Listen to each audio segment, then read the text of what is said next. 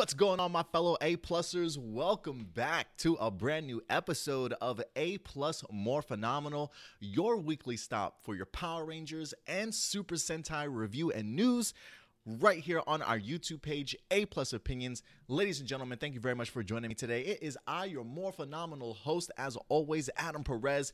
We are back, guys, with a brand new episode for you today as we're going to be getting into some Power Rangers. We're going to be talking about Beast Morphers, episode number 16 that just went ahead and aired today. We're also going to be talking about some rumors. Remember, these are just rumors in regards to the upcoming Super Sentai 2020 and Kirameiger, guys. So we've got a ton of stuff we're going to be getting into, and of course, as always, your live viewer questions. So how do you go about sending in your live viewer questions? Very simple. If you go over to our YouTube page and click on that community tab, we have in fact posted a post already available for you guys to submit your questions. So feel free to go ahead and submit them throughout the show if you'd like to, and then at the end of this episode, we'll certainly go ahead and get to your live viewer questions, guys. If you want to also follow us on social media, you can certainly do so right here at A-Plus Opinions, guys. That's on Instagram, Twitter, along with Facebook as well. So certainly go ahead and keep up with us. And of course, if you're watching us live, guys, if you love the content that we're providing for you guys, even if you're in the live chat watching us live, or even after this stream's live, feel free to do us a favor, hit that like button, guys. Give us a thumbs up if you love the content that we're certainly providing for you guys today. Let's give some quick shout outs to see who's actually wind up joining us today here. If you love bacon and sushi, clap your hands. As always, is in here. Thank you very much for coming through. Scott, I feel like, look, Scott, I feel like I'm starting to see your name around here a little bit more often. I'm glad to see that we are starting to have ourselves another regular here. So thank you very much, Scott. Toku's in the house. Mr. Porter is in here as well. Not Ultra, as well as Turbo Stew coming through as well on a fine Saturday morning. I hope the weather's nice and bright and beautiful wherever you guys are certainly at. Out here in Dallas, Texas, it's getting chilly. Pretty much for the most part, we tend to not have seasons when it comes to living out here in Texas. Like, it went from summer to winter. I mean, we maybe got ourselves like a week of maybe like 70-degree weather, but for the most part, it immediately just sort of plummeted back to like the 40s and the 30s and things like that. So not really pleased. Trying to stay warm. Got an extra layer on right now. So hopefully where you guys are certainly at is a lot better off than we are. Although today is actually quite beautiful. The sun is out. It's probably just a little bit chilly outside. I haven't had the opportunity to be outside just yet. Been preparing for this show, guys. So we're going to go ahead and have a fantastic episode of A-Plus Morphinominal for you guys today. So thank you very much for certainly joining us. I guess we should start off with some Beast Morphers talk, guys. Episode number 16, titled Gorilla Art. You know, I remember when we saw, I think, because we started kind of breaking down some of the episode synopsises once they wind up being revealed to us sometime during the summertime. You know, once they started actually airing internationally and things like that, and they started dropping hints of the episode, I actually do remember this particular episode of like them saying like Smash finds out one of Ravi's deepest secrets or something like that. And I don't think at the time, I don't think we knew exactly what it was, but just from the synopsis alone, it definitely was something that intrigued me and interested me enough. So when we get to this episode, man, I had a really fantastic time watching it. I truly do. And the one thing that I will say, and we'll talk about this even more in this review, but the one thing that I want to say is, you know, if you guys have been following me for a while, a lot of people have been asking me, like, what is it that Beast Morphers is missing, right? Like, if you could add one or two things to Beast Morphers that maybe Go Busters does significantly different that you would like to see highlighted in Beast Morphers. But one of those things, besides the countdown timer that we got from Go Busters, one of the things that I would have always wanted to see Beast Morphers do more of is their interaction with the B-Spots.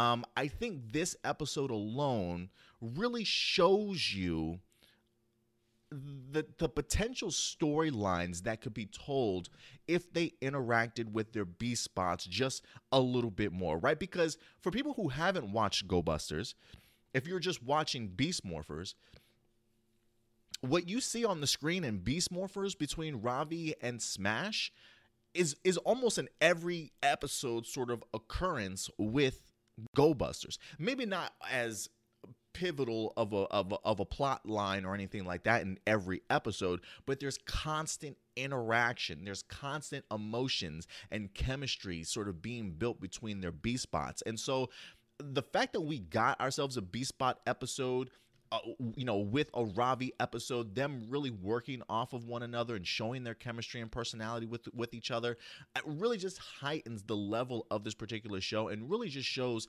the potential sort of storylines that you can really tap into if the B spots had a little bit of a bigger role for this particular season. Now, I think we've probably only seen max maybe 2 or 3 episodes that have kind of really focused on it, right? Like, I think the second episode when we get introduced to them, we also have another episode, I think, when it's Cruz Smash. Who's the Jackrabbit? I can never remember his name off the top of my head, but when he was trying to put together like a surprise party, I believe, for Zoe for her birthday. I believe if that's what it was. So the interactions between Zoe and her B spot, and now Ravi and Smash sort of thing. So I really like any time that they put the B spots out there to really interact with our characters for the most part. So I'm glad to see that Beast Morphers is implementing them a little bit more. I don't know how much more we're gonna get, but hopefully this is just a little bit of a tease so that when we do get into, say, like a season, maybe there's gonna be a ton more sort of interaction. But I love the fact that the Beast Spot and Ravi's relationship really heightened this episode, and again, just really showcases what I would love to have seen more from Go Busters transplanted over into a B spots. But yeah, that's definitely something I was very, really pleased with this week's episode. Other couple quick shout outs for people that joined up last minute. JB says, what is in the house? Tony Robinson coming through as always. Banned Sheep. I don't know if we ever had Banned Sheep in here before, but thank you very much. I really appreciate it, Banned Sheep, for stopping by today. Hopefully you'll certainly stick around for the remainder of this show. So let's go ahead and get into some Beast Morphers episode number 16 review for you guys. Look, we talked about the importance of really what a Beast Bot can certainly bring to the table here with Beast Morphers. The chemistry and how it worked out in Go Busters was done fantastically well. It's something that definitely has been missing from Beast Morphers, and here we've been really trying to push that idea of, please, can the Beast Morphers, can the Beast Bots also get some screen time as well? Because I love the idea of our Rangers really interacting with these robots to the point of it being very much on a personal matter, right? They're not just like, hi Ravi, I'm here to do whatever you want sort of thing. No, there's like there's literally emotions attached to a lot of these B spots in here, and I think it really showcases itself absolutely beautifully between the relationship between Smash and Ravi here in this week's episode. So let's talk about the two men of the hour here, or I should say half an hour for this show, when it comes to Ravi along with Smash. So let's start off at the top. Ravi's as smooth as they come, man. The fact that Ravi gets the opportunity to sit down in the lab.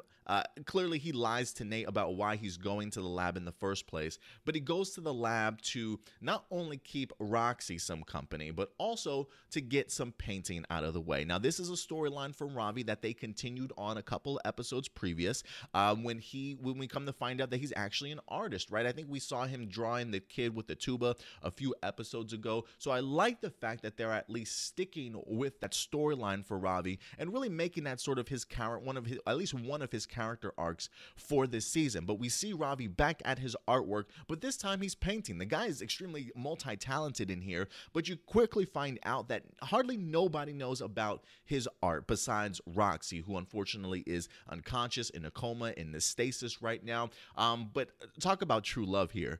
The fact that Ravi, despite the fact that he seems as though is the one that broke up with Roxy at the end of the day, based off of them having to be Beast Morphers, and we know it's against the rules, we clearly can tell that Ravi still feels a certain type of way about Roxy, certainly still cares about her, and I love the fact that they are just showcasing that. But we quickly see that Ravi is in fact startled by Smash, who winds up walking up on him, surprising him, and revealing that he knows that Ravi is in fact an artist. And this puts an immense level of sort of panic in Ravi's eyes and his thoughts, to the point to where Ravi starts messing around with Smash, going into his program settings, removing some of his memories over the past couple of minutes, really tampering and tinkering with things that he really doesn't know what he's doing, but it's all really to sort of just cover his ass and sort of cover his secret. I love the musical score also this week. I got to give a shout out to the people that did the sound and the music for this episode,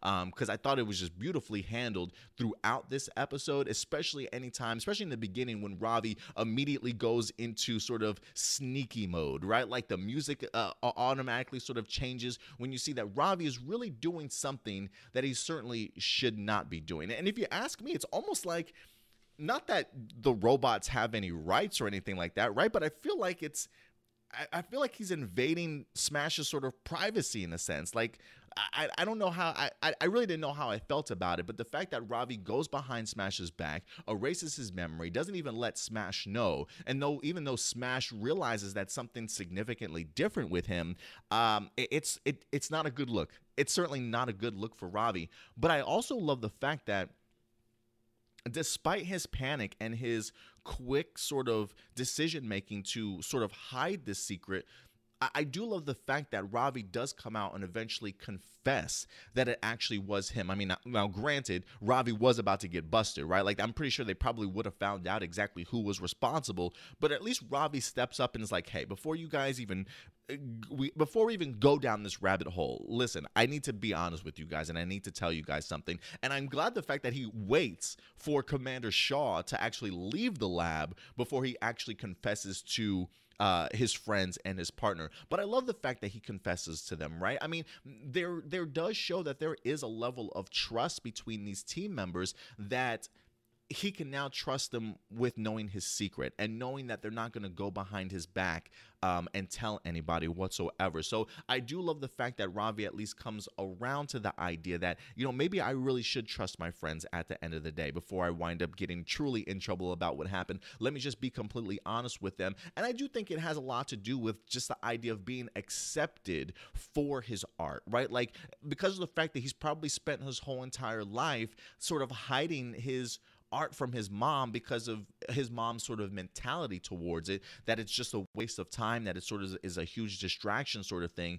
that he's probably spent a lot of his time not really even showing people his work. So the courage that it takes for Ravi to just put himself out there, not only to confess, but also to show his artwork and to really show that his friends, his teammates, are going to be completely 100% supportive of him, I thought was just a really fantastic message, honestly, right? To really trust in your friends and really to be supportive of your friends and the things that they want to do, whether it be creatively or whatever the case might be. So I really love what they did with Ravi here in regards to having him confess to his team and really confiding in them at the end of the day, and really seeing our Power Rangers kind of step up to the plate, and instead of judging him and getting on his case for his actions, being understanding and listening to him and being accepting of this hobby and this art and this talent that Ravi certainly has. So I definitely appreciated that, to be quite honest with you. And it is funny to me also that I love seeing just the Ravi and Smash relationship, something that clearly has been missing, but especially towards the end of this episode, right? When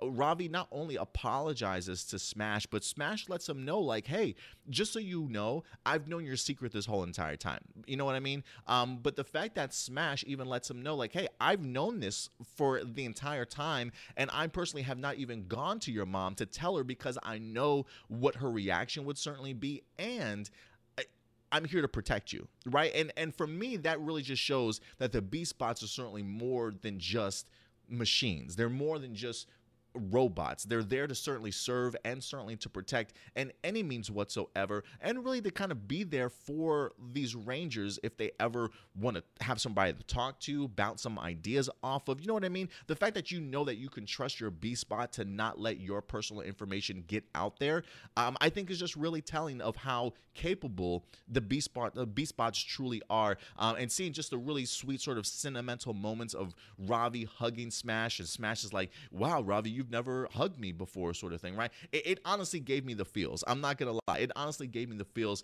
I wish Ravi didn't have said, like, don't expect a lot more of those. Like, I get it, it's probably the man thing to say, like, hey, I'm a man, I don't hug that much, sort of thing. I would have just been like, hey, well, I'm glad I did, buddy, or something like that. I don't know. But for the most part, I love the relationship that they wind up building here between Ravi along with Smash, and I thought it was just a fantastic way for this episode, at least storyline for this entire episode, to be quite honest with you. I also want to talk, this is a quick honorable mention here, in regards to the villain of the week. I do remember this episode from Go Busters, and this was also a very intense episode of Go Busters as well. I can't quite remember what the full concept of the episode was. It definitely was a Smash, like it definitely was a Blue Ranger and Gorilla B-Spot relationship episode for sure. I think it had a lot to do with Gorosaki, who is the gorilla in Go Busters, trying to learn more about the Blue Ranger, because I think their relationship has always sort of been hindered, right? Like the Blue Ranger in Go Busters wasn't very open with his feelings or how he felt, or wasn't completely always honest with his own sort of B-Spot.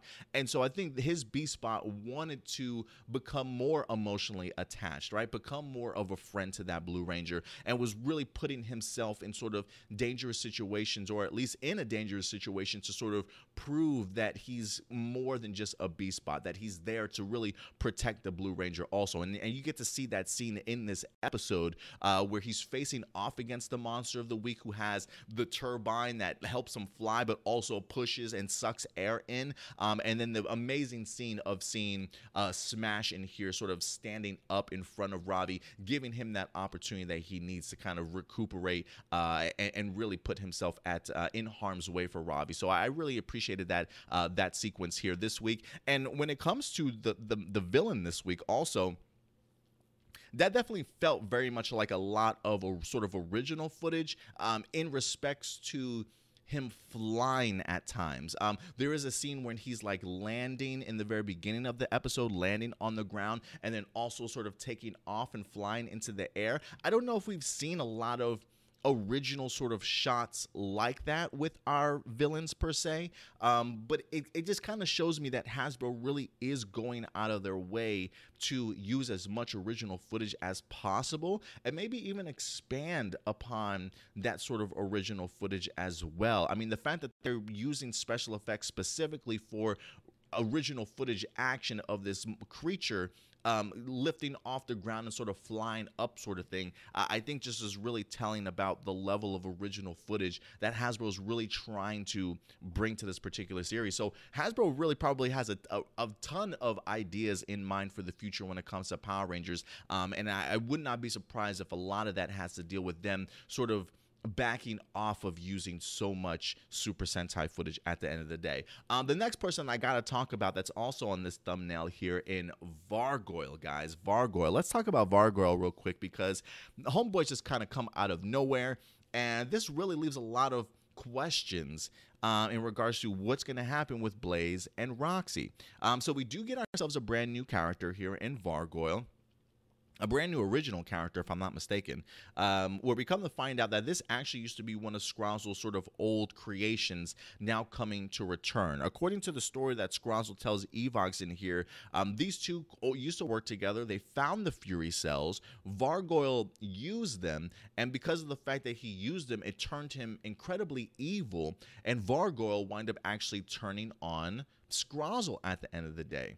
Now, last time I remember, Blaze winds up stealing the Fury cells from Scrozzle.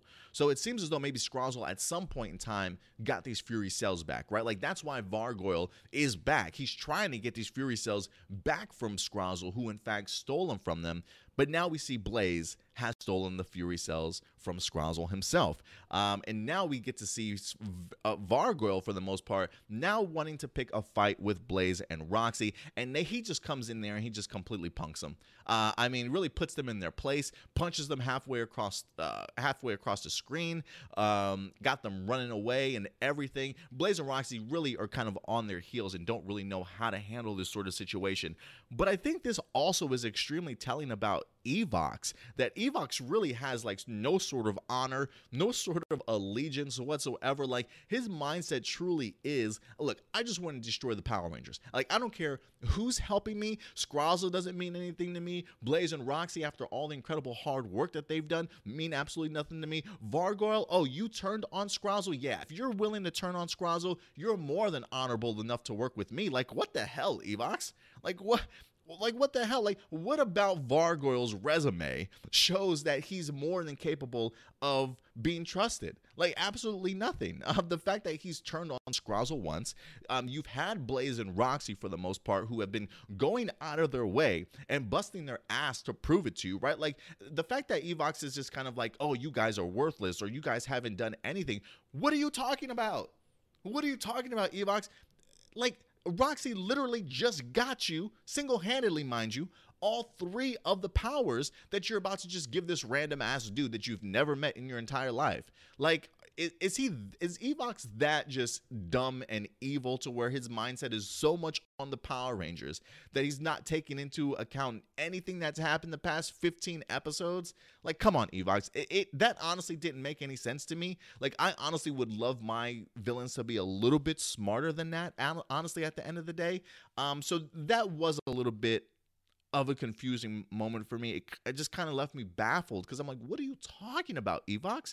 They've clearly gone out of their way to support you and help you through all this stuff, but because of the fact that homeboy Vargoyle looks dangerous, oh, okay, you want to trust him now? Hey, whatever you want to do, man. But needless to say, Blaze and Roxy are not very fond of this, and we'll definitely talk about them here in just a second, but I will say this, Vargoyle looks great. I love the character design, I truly do. I love his plan, at least in this episode, to really, I guess you can say, really trick the Rangers into a false sense of security, right? Like, when their battle starts, it's 4-on-1, right? Vargoyle's got this hood on. He's trying to act like he's weak and helpless and powerless, really to kind of let the Power Rangers put their guard down in a sense. So the fight starts off with 4 against, what is it? Actually, yeah, it starts off against 4 against 1.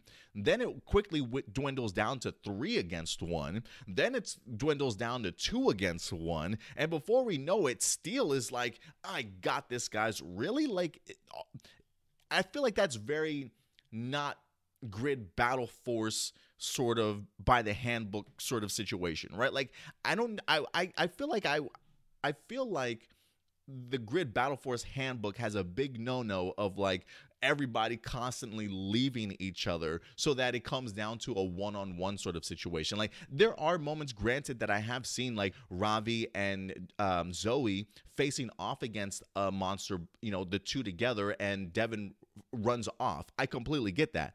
But everybody's going to run off and just leave Steel behind? Like, can he have some sort of reinforcement? Like, he's lucky that Nate wind up coming back at the end of the day when Vargoyle really revealed himself, but it really showed that that's all part of Vargoyle's sort of plan in a sense. Distract the Rangers, get a ton of Morph X, bring it back to Evox, make Evox pleased, but also beat some ass for some Power Rangers. And Steel's going to remember this beating.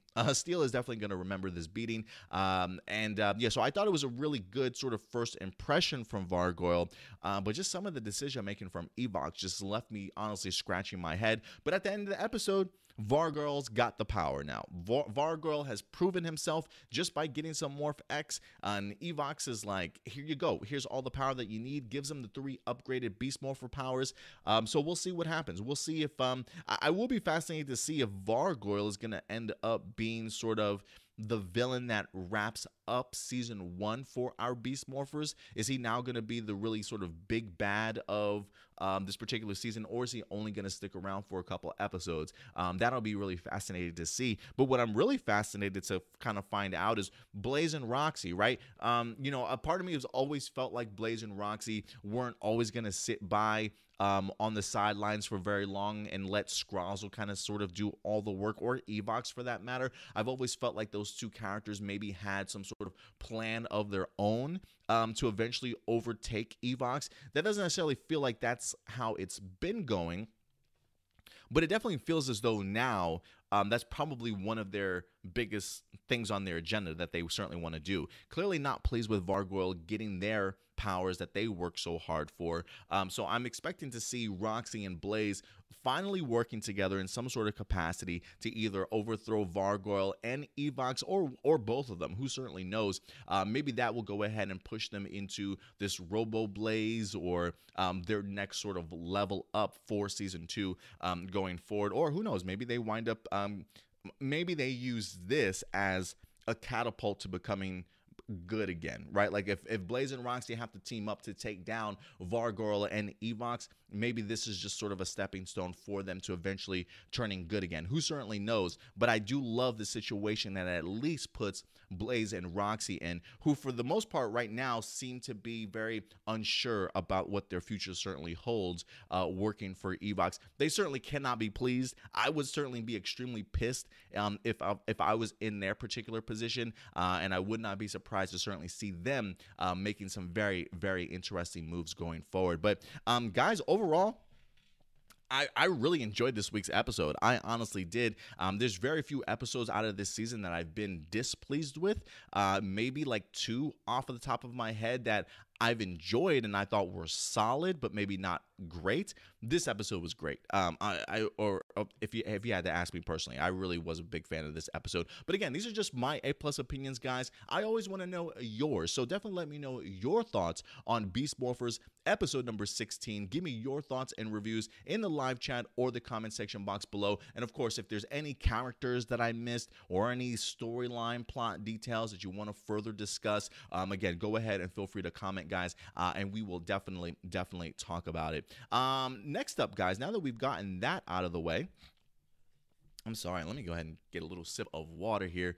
All that talking. Just for those of you who are wondering, I am still on my medication at the moment for my strep. I think I'm only down to like 1 more day of medication, so I am feeling a little bit better. But my allergies still kind of act up, and anytime my allergies sort of act up, it always jacks up my sinuses, honestly, at the end of the day. Like, that's one of the, my sinus issues are always something that kind of lingers, even after I've kind of gotten over my initial cold sort of thing. Quick shout out also, because I didn't get the opportunity to talk about this in a review, but quick shout out also goes to Charlie McDermott, who is the voice actor for Smash this week. Really fantastic performance. Love getting the opportunity to see Smash painting, whether it be in the lab or even on the back of like some random building in the park sort of thing. This huge gigantic mural that he's trying to create. I honestly thought that was just really cool to kind of see. It was cool to kind of see that Smash, based off of just the one memory that he had, even though it was erased by Ravi, that hints of what he saw still lingered in his database to push him to paint as well. And I thought that was just a really fun little addition in here to see what Smash was capable of as an artist. So I thought that was pretty amazing. But guys, yeah, let me know what you certainly thought about Beast Morphers episode number 16. I'm going to go ahead and jump into this next story here, guys. This is, in fact, our Super Sentai side of things that I wanted to go ahead and bring to everybody's attention.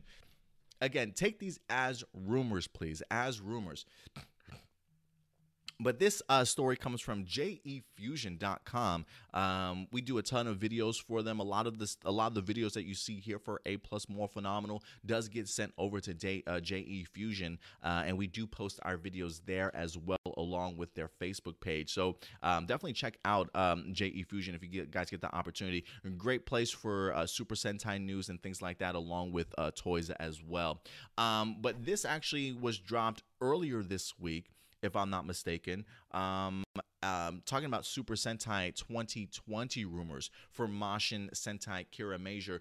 We haven't really gotten a lot of sort of official news, to be quite honest with you guys, just yet. I'm still waiting for some leaks of more information, as the really only thing that we have to go off of is just the trademark that we got announced to sometime last month or a month and a half ago or so, along with theories and rumors that are certainly out there. So let the rumor mill certainly begin in regards regards to what we could potentially see. But again, as always, guys, these are just rumors. Take these as a grain of salt. This isn't Adam Perez from A+ More Phenomenal saying, this is what we're getting, guys.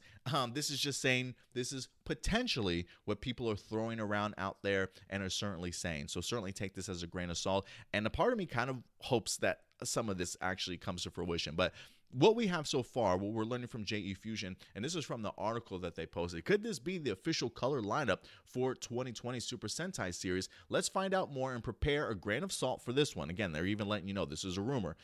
This comes from Dukemon 2020. I tried to go to Dukemon 2020 on Twitter. I don't necessarily know if that's a Twitter account or not, but when I went to the Twitter account, there's like nothing there. So I don't know if this is from somebody that's like particularly messaged JE Fusion directly.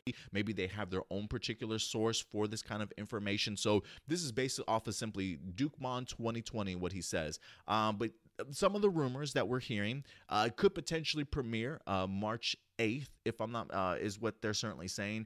A part of me kind of would like to kind of see another mini series between this Super Sentai series and this upcoming one. We'll see if that happens or not, but they're saying that could potentially premiere March 18th. Story involves monsters who cloud people's thoughts with darkness. Our heroes appear to shine a light and free them. Now, listen, there have been hints of the idea that Mashin Sentai Kirameiger could hint at the idea of some sort of something demonic, some sort of demons.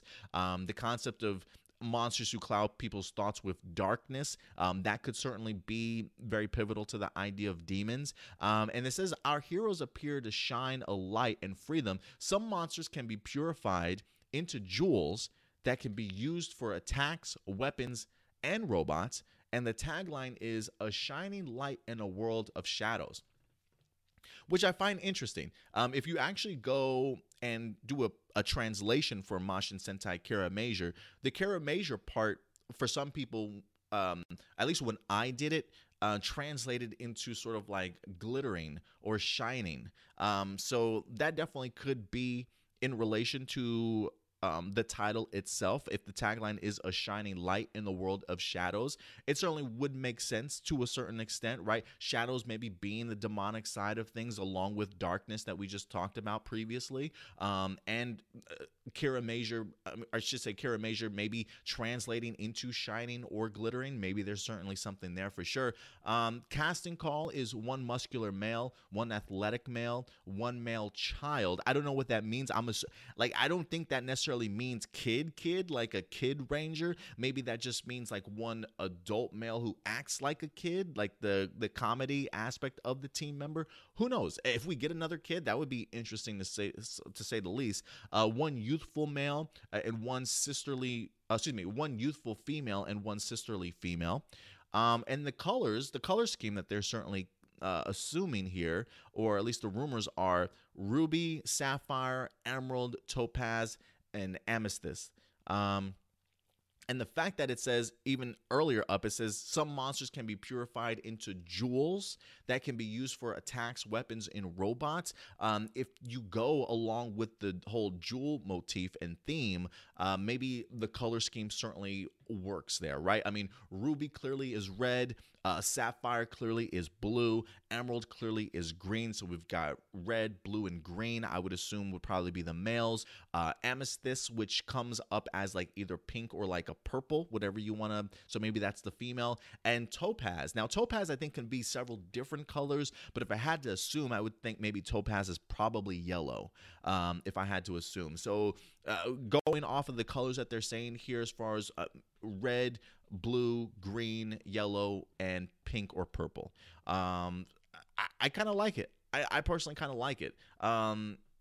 There are hints in here from what we're seeing from the rumors of things possibly connecting to an idea and a concept of Mashin Sentai Kirameiger, but we'll definitely have to see. And it also talks about some other things as well. Naomi Takibi is in talks to return along with Kobayashi Yasuo. Naomi, I believe when I did some research on her, it looks like she's very heavily involved in Kamen Rider, as a Kamen Rider sort of executive producer or a vice producer on the show. So maybe she's going to be coming back and maybe taking up this upcoming Super Sentai series. Who certainly knows? I mean, listen, look, this is our first Super Sentai season that we've gotten that was sort of headlined by somebody from Kamen Rider. I don't know if Naomi's actually heading up this series of Super Sentai. I don't believe so. But this, technically, if this does hold up, this would be like the second time that they've used the Kamen Rider back to back. From this series to the upcoming series. I'm not too familiar with Kobayashi, though. If you guys are familiar with who that gentleman is, definitely let me know in the comment section box below. And it also says Real Soldier versus Lupin Pat is in production. The Kirameiger cast is set to appear. Aba Ranger and Zoo Ranger cast will appear in voice-only roles. Kirameiger Brave cast is in talks to also appear. So it looks like Real Soldier versus Lupin Pat could be pretty massive. It sounds like it might actually turn out to be rather massive. But again, guys, these are just rumors. This is just what I'm hearing from JEfusion.com. Of course, once more rumors and more clarity and things like that do come out, we'll definitely go ahead and keep you guys up to date in regards to what they're certainly saying about the upcoming 2020 Super Sentai season. So yeah, I'm kind of curious to know what you guys think about some of these particular rumors. It does fascinate me. I like the concept of some monsters can be purified into jewels, right? Maybe their form. When I think of this as a form of like real souls. But maybe actually once maybe perhaps defeating these monsters, they automatically become sort of power ups, or I guess you could say like collection pieces, very similar to Lupin Pat, that they can be used as attacks, weapons, and robots. I really do like that concept, to be quite honest with you. So it does seem as though there are hints of the demon aspect, of the shining aspect involved in here. I don't know if we're gonna. I think the other one was like machines, magic. The magic element would certainly be involved in here, especially when it comes to jewels. The idea of transforming or purifying thing that feels very much magical to me, especially the concept of shining light in a world of shadows. So I like the idea. A part of me hopes that this certainly comes together really well, and really takes off. I really do. It feels different. I feel like this concept, at least when it comes to jewels and the color scheme, like the color scheme we've probably seen before, but the fact that they are referencing them sort of as jewelry, as like birthstones or like jewel colors, that fascinates me also. That seems rather unique and certainly different, and one that I definitely want to I definitely would not mind exploring. But guys, again, these are just rumors. Take these with a grain of salt. But now that you have heard these rumors, I definitely want to know what you guys think. Do you like the concept that this could potentially have for the show? Are you not really feeling the sound of it? Definitely let me know what you guys think in the comment section box below, or even in the live chat, guys. So definitely go ahead and let me know. Let me go ahead and talk to you guys here in the live chat real quick. I will jump to the live questions here in just a minute, but I do want to talk with you guys here in the live chat before I do that. So let me scroll back up here. I'm gonna have to catch up with you guys. Let's see here.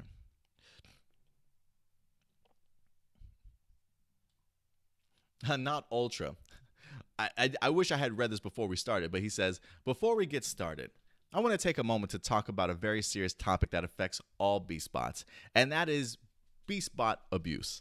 They have suffered from memory wipe, constant trash talk. This must be stopped. Hashtag justice for Beastbots. Thank you very much for that public service announcement, that PSA, Not Ultra. I definitely really appreciate it. But anyways, I really like this episode, is what Not Ultra says. So yeah, I would definitely agree with you there. Justice for Beastbots. Really in the sense of like, hey, can I see them a little bit more? I think that they have proven that anytime that they do interact with our Rangers, that it really usually makes for a very compelling story.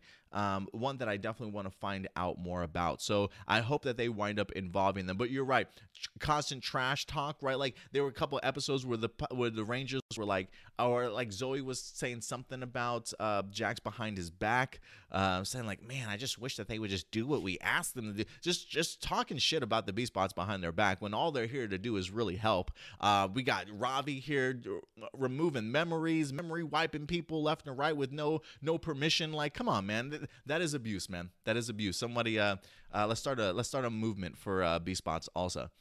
Let's see here. Doomsday's in the house. Thank you very much, Doomsday, for popping in. Toku says Jackrabbit is Jax. Thank you very much. That's like the simplest name out of all three of them. I probably should have known that, so thank you very much. Edward Sanchez Productions is in here. Thank you very much, as always, Edward, for popping in. Tony Robinson says, Roxy was looking good in that tube. I mean, if you like your women in coma, man. No, I'm just kidding. But look, Liana Ramirez is just an outright beauty. And it really reminds me, anytime that I get to see her in that sort of stasis tube, it always reminds me of like a Sleeping Beauty sort of thing, to be honest with you. Let's see here. Not Ultra says the B-Spots are the most purest and kindest characters in this show, and they are just being disrespected. Ravi literally erased his memory. I feel bad for Smash this episode. Yeah, I really did feel bad for Smash. It was one of those things where, you know, Ravi going into that sense of panic really sort of just, it was kind of really telling and really startling to see the actions that Ravi would honestly take in order just to hide his series, to hide his secret. And it is one of those things, though, that you can clearly tell that once they started kind of finding out a little bit, and he started seeing how Smash sort of was reacting, he kind of probably started feeling a little bit bad about him, right? Like even when he left to, like, even when he did tell everybody about what happened to him, about his secret, right? And then they immediately had to kind of go back into battle. Nate had to stay behind with Smash to go ahead and fix him. And I love the fact that Ravi was getting ready to leave with his team, but he runs back real quick to check up on Smash and is like, is he going to be okay? Like Ravi's legit worried. Like Ravi knows what he did was an asshole move. Like he knows what he did, and he feels terrible for it. So I'm glad that he eventually did go back, you know, asked and inquired about his questions, you know, asked about his B spot, and then also apologized at the end of the episode, right? Really forming just an even stronger bond between these two now based off of his mistake. But yes, as disrespectful as it was and startling as it was, you can definitely tell Ravi knew what he was doing was certainly wrong.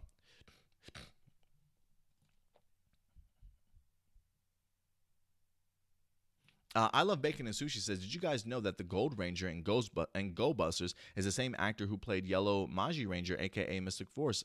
Did you know the Gold Ranger in Go Busters? Oh, that I did not know. Thank you for letting me know that. I did not know that. I was just trying to put that together. I'm like, is that? I didn't know that. Not Ultra. In the beginning, Grid Battle Force seemed worried that Smash was out in public. But what about Steel? Yeah, that's something that we've talked about all the time. That's something that we've talked about previous, right? Was the idea of, okay, Smash is out here just painting out in public. People are clearly like, oh my God, what is this? What is that robot doing? There's a robot here, right? Even when you've got Ben and Betty who have to come in, who are security, to go ahead and bring Smash back because he's not supposed to be seen out in public. That's secretive, right? That's Grid Battle Force property. That's not supposed to be out in public. But Steel is okay. We see Homeboy at Riptide Gym all the time. Nobody bats an eye at all. Nobody questions. You know what I'm saying? Like, I'm sorry, but if I see Steel walking around with a group of people, I'm immediately going to know that these guys are Power Rangers. So that's Not Ultra, you make up a very good point. But again, that's something, a point that we've talked about on this show before.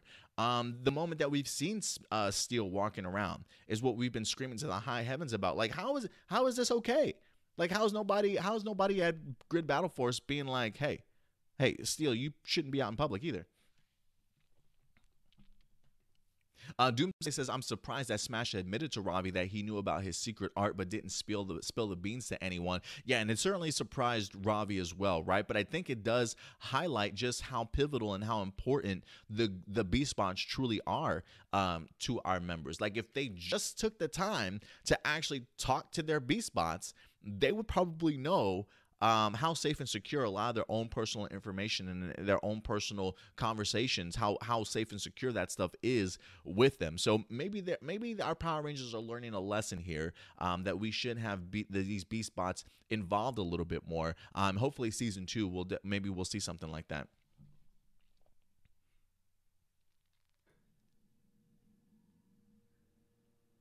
If you love bacon and sushi, says if Ravi told Steel his secret, then everyone, including Commander, would already know in the few minutes.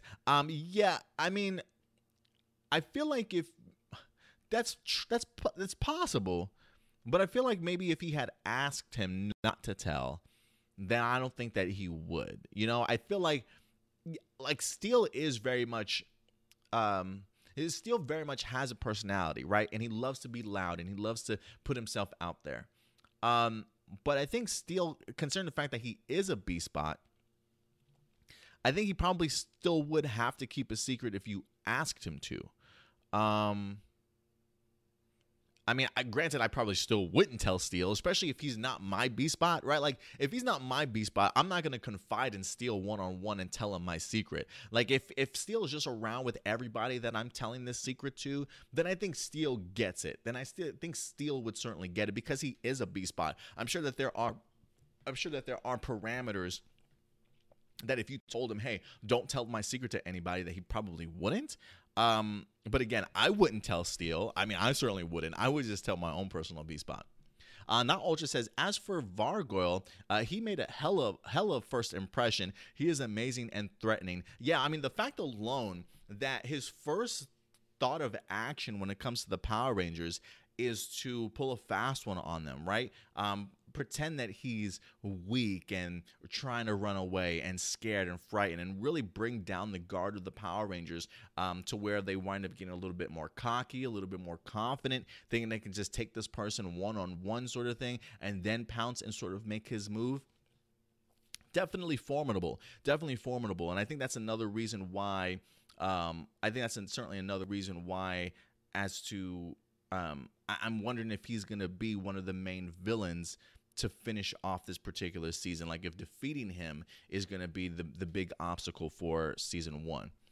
And Turbo Stu certainly agrees. I really enjoyed Vargoyle. I hope we see a lot more of him. Yeah, I mean, with him now having the powers that he has, I hope it's one of those things that it doesn't just end next week's episode, right? Like, I hope it's not the Rangers face off against Vargoyle and then next thing you know, he's completely out of the picture. I don't want that whatsoever. I'm liking just the wrench that he sort of throws into the plans of Blaze and Roxy. I really want to see him stick around to be a formidable foe, not only for the Power Rangers, but also to help make the Blaze and Roxy storyline all that more interesting to wrap up season 1. So I'm hoping that the next couple of episodes is really just this Vargoyle storyline and how it's affecting really everybody at the end of the day. Mr. Porter says Fury cells are just MacGuffins. Yeah, you can certainly say that to a certain extent for sure. The fact that they have used all the Fury cells, though, is a little bit worrisome to me as far as like MacGuffins. Like, if anything, I would think that they would certainly still be around and everybody's trying to sort of fight for that, or trying to get them sort of thing. But I think all the Fury cells are probably all used up now, if I'm not mistaken. Turbo Stu says, what's funny is Vargoyle was actually first mentioned in episode 2. Was he? I'm going to have to go back. Oh, you know what? Mr. Porter also says Vargoyle was a monster of a week and the Sentai. Wasn't he the one that also had like the super speed in the Go Busters episode when they're in the hospital, if I'm not mistaken? Like, it's Devin or the Red Ranger in Hero facing off against him. I feel like that's the same character. I feel like that could be the same character, honestly. Now that you guys mention it, so thank you very much for bringing that up. Not Ultra says, I really like the twist that now because Vargoyle got the triple data power up, Blaze and Roxy are working together. Very nice plot twist, and we all thought that Roxy was going to get the power up. Yeah, I honestly thought that it was going to kind of come down to those two. Honestly, I really did think so. As far as who's going to get the power. So now that Vargoyle's in the situation, it is a really great plot twist, because it does make me even more interested to see what Blaze and Roxy do now. They clearly did not want to certainly work together prior to this, but it seems as though they definitely are going to have to now. If they want to overcome Vargoyle, they're certainly going to have to put their thoughts and minds together.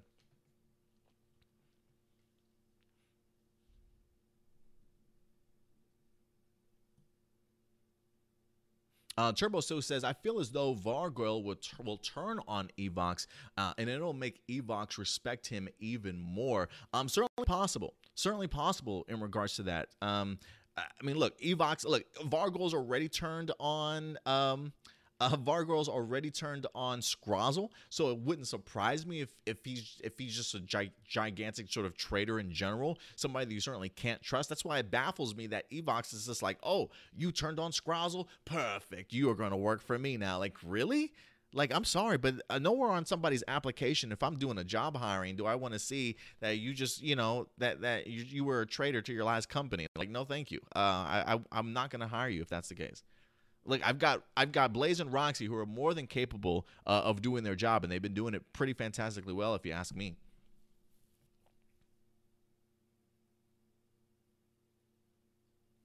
Tony Robinson says, Vargoyle versus Steel was tight. Yeah, that was a quick battle. But yeah, he whipped that ass, man. Steel didn't know what hit him. He's like, what? What's going on? And next thing you know, his ass is flying across the screen, hitting a bunch of trash cans or whatever the case may be, just getting his ass beat. He's really lucky that Nate wound up coming in when he certainly did to go ahead and help him out, honestly. If you love bacon and sushi says, which crossover are you most looking forward to? Dino team up in Beast Morphers or Crisis on Infinite Earths, and why Crisis? Crisis all day long. And again, this isn't no disrespect to the Dino team up. It's just my personal preference as far as which crossover I'm most looking forward to. Listen, the Dino team up, it's got Austin St. John. I've been waiting for this man to come back 4 years. 4 years. So I'm thrilled that he's certainly going to be back.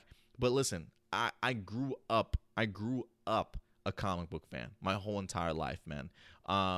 Crisis on Infinite Earths was always such a huge storyline that I loved. I'm actually in the process of rereading it now before the crossover event. And the fact that I live in the world now where a lot of the comic books that I grew up as a kid are being adapted to the big screen and the small screen. If you had asked me 25 years ago, will I ever see Crisis on Infinite Earths on television in live action? I probably would have laughed in your face. But it's happening. It's happening. And I've built so much I've built so much of my time over the past 8 years, 8 seasons with this Arrowverse thing, that this is like their Avengers Endgame. This is like their Avengers Endgame to me. One of the biggest, most pivotal moments, not only for Arrowverse, but in like comic book history, okay? Especially for DC. So for me, yeah, I got to go Crisis. Again, that's not disrespecting Austin. I'm pumped for that. But if I had to choose, I would say Crisis. Doomsday says, I thought it was really funny how Roxy spent so much time getting the three beast powers, and then Evox gives them to Vargoyle, and Roxy feels like she wasted her time getting these powers. Yeah, I'm like, what are you doing, Evox? Like, Evox, what are you doing? You're just going to give us to this person you don't even know? Writing-wise, it certainly didn't make any sense to me, honestly. But I guess that's just Evox at the end of the day.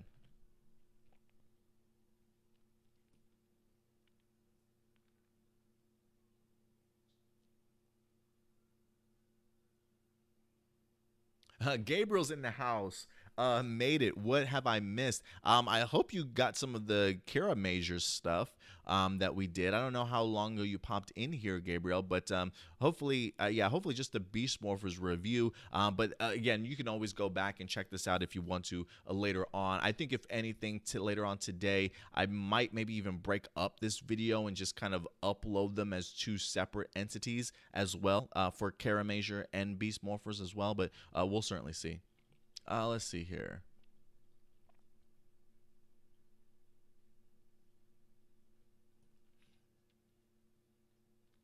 If you love bacon and sushi says, do you think in Ranger Stop this weekend, Austin St. John revealed some teasers, will reveal some teasers for Dino crossover? So glad this year a lot of Disney era Rangers are there thanks to Hasbro, unlike last year, only a couple. Yeah, it looks like as though maybe Hasbro's opening the doors again, really bringing back Disney as well as a whole when it comes to the Power Ranger stuff. You know, it feels very much like Saban really didn't want to tap into a lot of those previous Disney era series because they weren't his per se. So the fact that Hasbro is inviting some people back, or again, I don't know if it's necessarily Hasbro that's having like agreeing with Ranger Stop to have these people on board, or if it's just Ranger Stop themselves trying to include more Disney era Rangers. I'm not quite sure exactly who's in charge of Ranger Stop or who brings that. Like, I don't necessarily think that Ranger Stop is like a Hasbro inspired or Hasbro inspired sort of event per se. So it may just be whoever's in charge of Ranger Stop reaching out to more Disney people and bringing them in. But hey, more Disney era, the better, if you ask me. This is one gigantic fandom and one gigantic sort of franchise. So everybody should certainly be included at the end of the day. Tony Robinson says, Adam, how high would your blood pressure be if the Dino team up a portal opens and the VR Troopers and Beetleborgs walk through? I would be like, what? It wouldn't make any sense to me.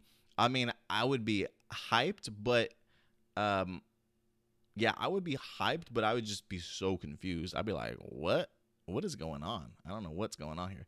All right, let's see here. I'm going to go ahead and actually jump over to the live chat, and then we'll jump back into this. So I'm going to go ahead and jump over to the live questions that you guys have asked so far. So we'll tackle the live questions, and then we'll jump back into the live chat, maybe talk a little bit more about this Kirameiger stuff for you guys as well. So let's see what we've got here. 7 questions over so far at the over on our community tab.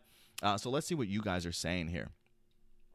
Mr. Porter says, so Hyperforce Black actress will be doing another tabletop RPG with Hyper RPG set around wrestling with monster themes starting this Tuesday. Though that's interesting, wrestling with monster themes. So I'm assuming that if she's starting that, she's probably gonna have her hands full for a Hyperforce season 2. So that kind of stuff, honestly, kind of scares me, to be honest with you. Doomsday says, next question from Doomsday says, who is your favorite Super Sentai Red Ranger besides Captain Marvelous? Because you guys know I love me some Captain Marvelous. What would be my other Red Ranger that I'd be a big fan of? Captain Marvelous always really stood out to me. Really always captured my attention. Another Red Ranger that I've always wanted to learn more about, because I never finished the series, but I really enjoyed what I saw from him from the Super Sentai battle. The Red Ranger from Zoologier, I can't remember his first name, but the Red Ranger from Zoologier, was it the Falcon? I mean, God, he had a ton of things. He turned into the gorilla. I mean, goodness, the thing, it goes on and on. But I've always, if anything, I would be fascinated. I would be fascinated to learn more about him, because just from the miniseries alone, he's definitely grown on me. So out of all the ones that I have caught up with and have watched, I would probably put him as my second. Let's see here. Matthew says, I know Blaze and Roxy said that they would be working together again. So how do you think that will affect the two of them after one of them wakes up from a coma? I don't know. Are they both going to wake up from a coma? Is only one of them going to wake up from a coma? I feel like if one of them wakes up from a coma, especially if they have been working together, my assumption would probably be that they would want to get back in there and try and save the other person. I don't think that they would be happy and thrilled about knowing that they're the only one that sort of came back. So I think that would definitely be a really huge urge for one of them to certainly at least want to go back, or at least find a way to bring the other one back. But yeah, they have said that they are going to be working together.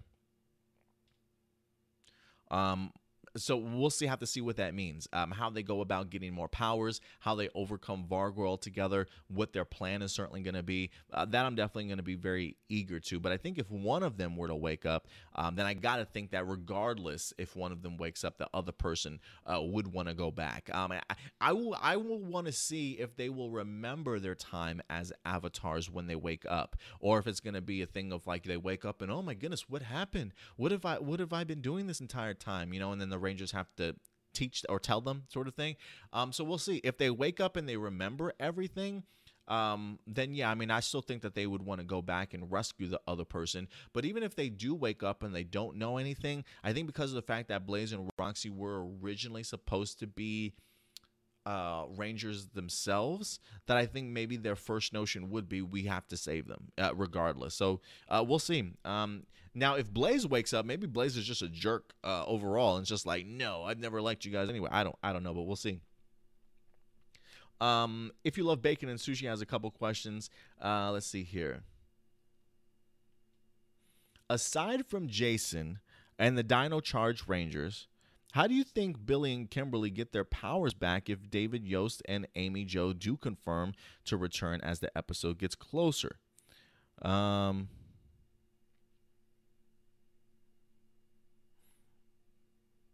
Maybe they all got together with Tommy and was like, hey, we need Master Morphers too, guys. So he says, since we know Ethan came back for the SPD crossover and his powers were fully restored, probably still is to this day, even though the memories were erased by SPD team in 2025. Yeah, I mean, I feel like Power Rangers doesn't like to explain a lot of things. I don't think nobody explained to us how he got his like Master Morpher in the 25th anniversary. So I don't know if they'll even go out of their way to explain it, to be honest with you. I think they'll just pop back up. Number 2, what if when Blaze and Roxy wake up near season 1 and or season 2, Ravi and Commander are in trouble and Evox, who infiltrates Grid Battle Force, spares them if Evil Roxy... I mean, that's just going on a lot of what ifs, man. That's just, I mean, I don't know what to tell you. Like, that's just a lot of what if scenarios based off of some things that you would like to kind of see. I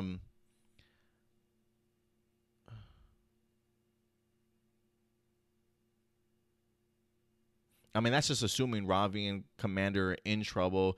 Evox infiltrates the Grid Battle Force, spares them if Roxy turns back evil by cybernetic enhancements, and Ravi shocked that Roxy is evil again. But I mean, I don't know. I have no idea. That's really, I don't know if that's something that's going to happen in the storyline or if we're super far from that point. I have no idea. Number 3 says, we know that ToQger is a goofy Sentai series. Do you think if Hasbro were to adapt it for Power Rangers, they can make it dark or mature, similar to when Disney adapted Go-Onger into RPM? But considering the franchise might still be stuck with Nickelodeon, they may have to still make it comedic. Would you like to see Male Rangers swap color to pink? Okay, so when it comes to ToQger, I never really saw ToQger as a goofy Sentai, to be honest with you. I mean, granted, it does delve into the concept of using your imagination, and yeah, we do have like Ticket, like this hand puppet sort of thing. Like, there are aspects of goofiness in there, but I wouldn't, for me at least, I wouldn't consider it a goofy Super Sentai series. When I think of goofy, I think of like Ninja, which was just all off the wall for me. So I don't necessarily, I don't necessarily think that. But do you think if Hasbro were to adapt it for Power Rangers, they would make it dark and more mature? No, I wouldn't necessarily say that, especially if it stays on Nickelodeon. I think there's only but so dark that you could potentially go. I think if anything, Hasbro will certainly maybe take liberties with their storytelling. I mean, very similar to what they're doing here with Go Busters. I mean, really the only thing that's similar to Go Busters is the only thing that's similar between Beast Morphers and Go Busters is really just the theme of like, hey, you know, we're like this espionage sort of this sort of espionage team in a sense. But even then, I feel like I don't want to say it's night and day, but you can definitely tell there are significant differences. So I do think Hasbro will certainly go out of their way to certainly adapt it, but I don't necessarily think that they need to make it more dark and mature to adapt it to Power Rangers. I think ToQger had a really perfect sort of balance of lightheartedness, but a lot of serious moments also. Like, there wasn't one of the storylines that they had in there, Baron Nero, wasn't he like in love with one, like the Baroness or one of the princesses or something like that? The princess was like in love with him, and they had like this, I don't remember if it was like a secret relationship or a secret love. Like, it was super, like they had some really great concepts. It was a really fantastic kind of storyline thing. So for me, I never saw it as goofy. I always thought it was just a really perfectly sort of balanced sort of Super Sentai series. And I do think that Hasbro could adapt it if they truly wanted to. Um, but I think they'll just add their own elements to it. But I don't think it would be dark and mature at all, though. And would I like to see Male Ranger's color swap to pink? In Tokuger, they're capable of doing that. So, yeah, I'd be more than happy with that. That would be fine with me. Tony Robinson says, let's see, a couple questions from Tony Robinson. Which Sentai do you think will likely get adapted by Hasbro next? Zoojr or Real Soldier? There's a couple other options out there too, man. Q Ranger, Q Ranger's up there. What is the other one? Oh, Tokuger. I'm still going to stick with Zoojr. I'm personally still going to stick with Zoojr, but we'll see. Would you like another Ranger series with this cast? Yes, please give me more of this cast. I truly would. If they want to give me a Beast Morphers episode seasons 3 and season 4, and still give me another Power Ranger series on at the same time, I would be completely okay with that. If we had 2 series back, going alongside. But even if we don't have 2 series, I personally would love to see this cast come back and just continue to get power upgrades, and us as viewers continue to grow with them.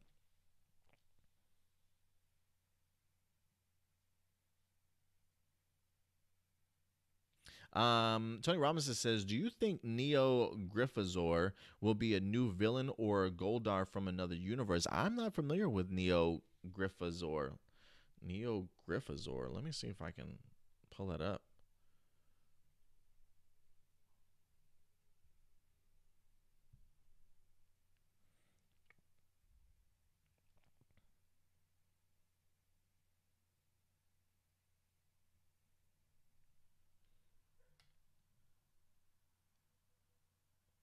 Ooh, that's kind of cool.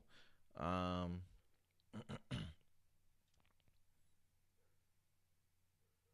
yeah, I mean, if anything, ooh, sorry, let me pull this up too. I gotta pull this up here. If anything, I don't think I've ever heard of that. Of that, like, I feel like I've seen the photo before, but I guess I never knew that's what his name was. Um, so to go back to your question, if I can pull this up here again, my thing is just being so damn slow today.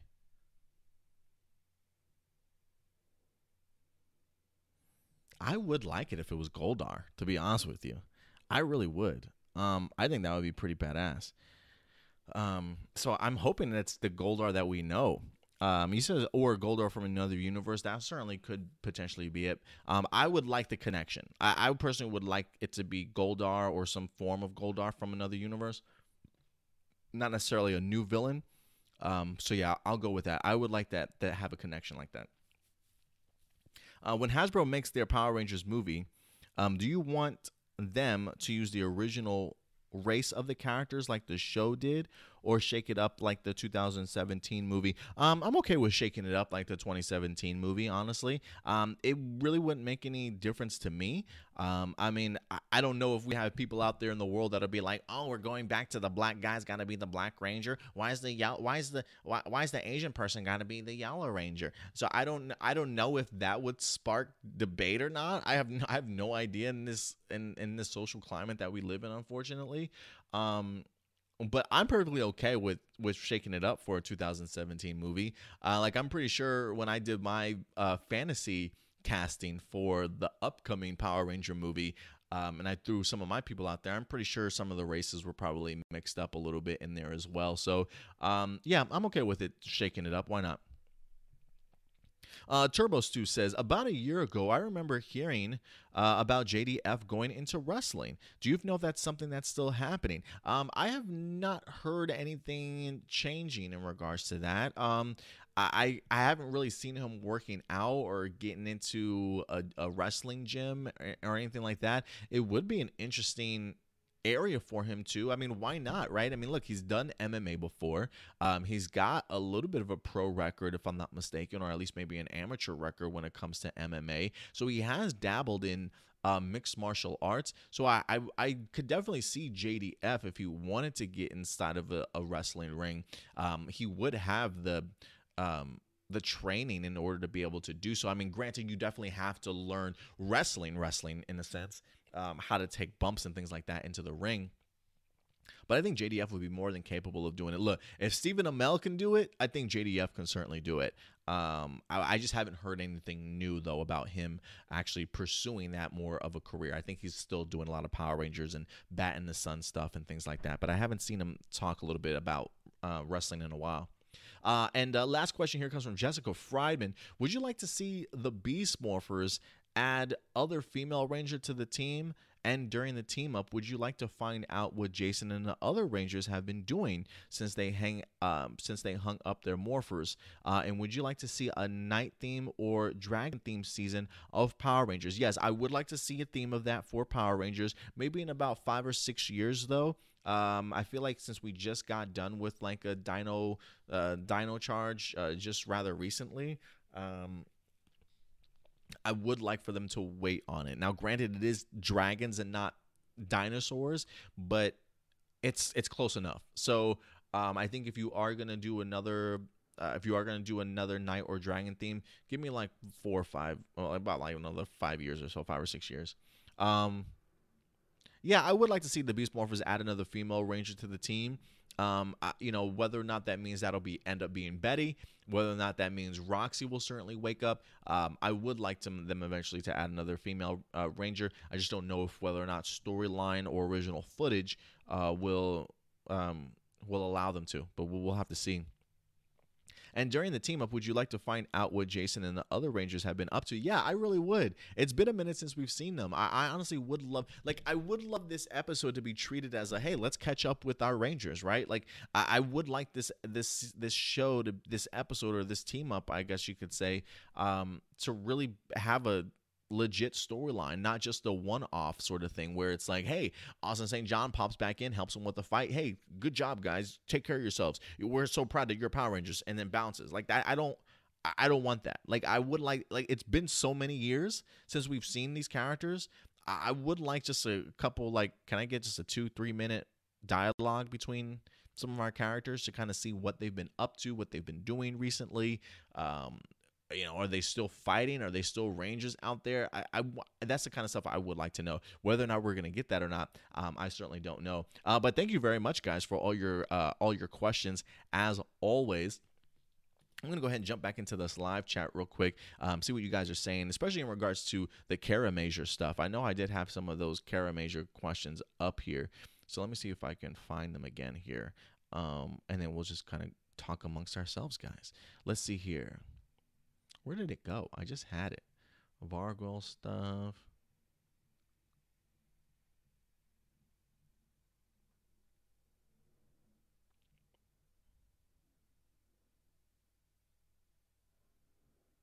Toku says, I think March 8th, which is the rumored date that we have, is not a rumor because Real Soldier aired March 17th.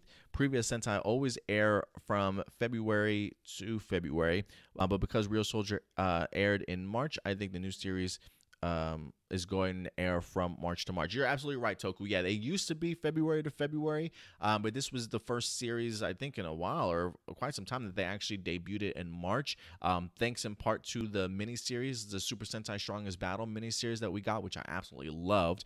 So it definitely isn't far-fetched, right? I mean, the question is, granted, you say it's certainly not a rumor. It's really a rumor until it's actually been confirmed. Do you know what I mean? So I get what you're saying. I personally don't think that the March 8th is a rumor. It feels as though that could be pretty accurate, but we'll have to see when. We'll certainly have to see. But you do make a good point, considering the fact that we have had this series start off in March, going from March to March. It certainly would make a lot of sense. So you could definitely be right. If anything, if I had to think, I would probably be in agreement with you, Toku, that I would think that it's not a rumor. So we'll definitely have to see, though. Gabriel says, I hope Kirameiger is better than Real Soldier. Real Soldier hasn't really impressed me as much as Kamen Rider Zero One. Yeah, not much has really impressed me like Zero One, to be honest with you. Lupin Green, what's up, Lupin Green? Good to see you popping in here as always. I'm here, you guys. Good to see you, Lupin. Let's see here. Mr. Porter says, I can't wait for Japanese monsters, then the odd European monster. I'm calling it now. We'll get a Kelpie in some form. Ultraman is here. Ultraman, I'm back. Hashtag Kirameiger. Doomsday says, after hearing these rumors, I'm super hyped for Kirameiger. Yeah, again, take this as a grain of salt, guys. Next week, there could be saying something like, oh, it's not jewelry at all. It's actually these color schemes. And this is the, so again, just take this as a grain of salt. But if these rumors do hold up, I would be hyped for Kirameiger for sure. I do like some of the concepts that they're bringing forward in these rumors. Ultraman says, I think my favorite part of the rumors is the one male child in the cast. I do love the idea of Kid Rangers. Yeah, the idea of Kid Rangers does entice me a little bit, right? I haven't really seen a Kid Ranger in a minute. So if one male child is definitely what they mean instead of one adult male who acts like a child, that would be interesting. The idea of having a kid in battle would certainly fascinate me, right? Like maybe she's just like, maybe this is like a young person. Maybe it's a situation where it's kind of like Otto in Real Soldier, right? Where they look young, but they're a couple hundred years old. Maybe it's something along those lines. Lupin Green says, Jules and Magic. Someone has been watching Kamen Rider Wizard. Well, you know, it's funny you say that because the lady that actually was rumored, Naomi, I can't remember her last name off the top of my head. The woman, let me see if I can pull this up here. The woman that was rumored, Naomi Takibi, has a lot of Super Sentai, or I should say has a lot of Kamen Rider has a lot of Kamen Rider experience under her belt, so maybe that's where one of the concepts maybe kind of came from. If you love bacon and sushi, clap your hands. Says, I think Jacqueline watches your A+ Morphinominal. I went back to your IG page and she liked some of your posts. I don't know if she watches it, to be honest with you. I mean, I think maybe she might have picked up on a couple things that I posted and maybe just liked my post. Liking my post is significantly different than actually watching my episodes. If she does watch my episodes, hey, Jackie, you're more than welcome to pop in our live chat, say a couple things here or there, throw something in the comment section. Hey, if you want to slip in my DMs and contact me, I would love to set up an interview with you. I don't know if she watches it or not, but I feel like Jackie and I, like, if we ever were to hang out, we would probably like take a drive around the city, windows down, put it on some music, maybe recording us lip syncing and like dancing in the car sort of thing. I could totally see that. Like, Jacqueline just seems like she would just be like the coolest chick to just hang out with, always having a goofy sort of time. I would love to have the opportunity to hang out with Jacqueline, honestly. Not Ultra says, I would leave my thoughts because these are just rumors, so they may not be true. I won't fall for the dragon rumors again, and it's confirmed to be dinosaurs all over again. Again, I mean, hey, you can't fall for something if you understand it's rumors. You know what I'm saying? Like, when people tell me it's rumors, I'm not getting my expectations up. I'm not getting my expectations higher than they certainly should be. I prepare myself to know that this could be true, this could be not, so that I don't get upset when I do get a fast one sort of pulled on us. You know what I mean? I mean, look, the idea of dragon rumors certainly made sense, right? Like, I think if somebody just sees the costumes, right, or just hears about the costumes without actually seeing the Zords or seeing the theme itself, I can see how you would come to the sort of the dragon sort of concept and conclusion. But then when things really do start to get confirmed, you can kind of see how things kind of been transpired from taken from dragon into actually being dinosaurs at the same time. So I get it. But again, when I say these are just rumors, take these as a grain of salt. This is me saying, I don't want to say don't get your hopes up, right? But don't don't let these rumors be your expectations for the series. We always, when it comes to rumors, we have to be fluid, right? We have to be able to move and change and transition with whatever new information winds up coming out. So even though these are rumors, I would definitely say do not get so attached to these being factual. You know what I mean? This is why they're called rumors. So just take it as a grain of salt.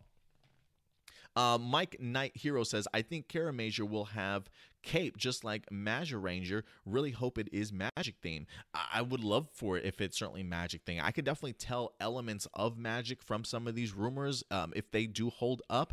I don't know if I want a cape though. I felt like I just had a cape with Lupin Pat.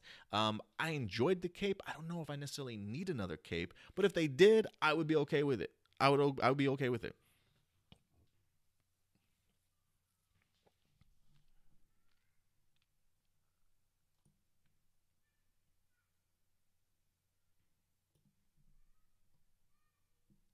Going back to Steel here for a little bit in regards to Beast Morphers. As Chroma says, half human Steel. Very true. Maybe he is more susceptible to telling people secrets then. I Love Bacon and Sushi says, I'm still hoping Steel somehow turns human by having his suit actor in the show. Would love to see him interact with Nate and have a real human brother for an episode. That would be pretty awesome, to be honest with you. I don't necessarily know if that's something that I would want to see right now, or if that's something that they hold off for like the season sort of finale.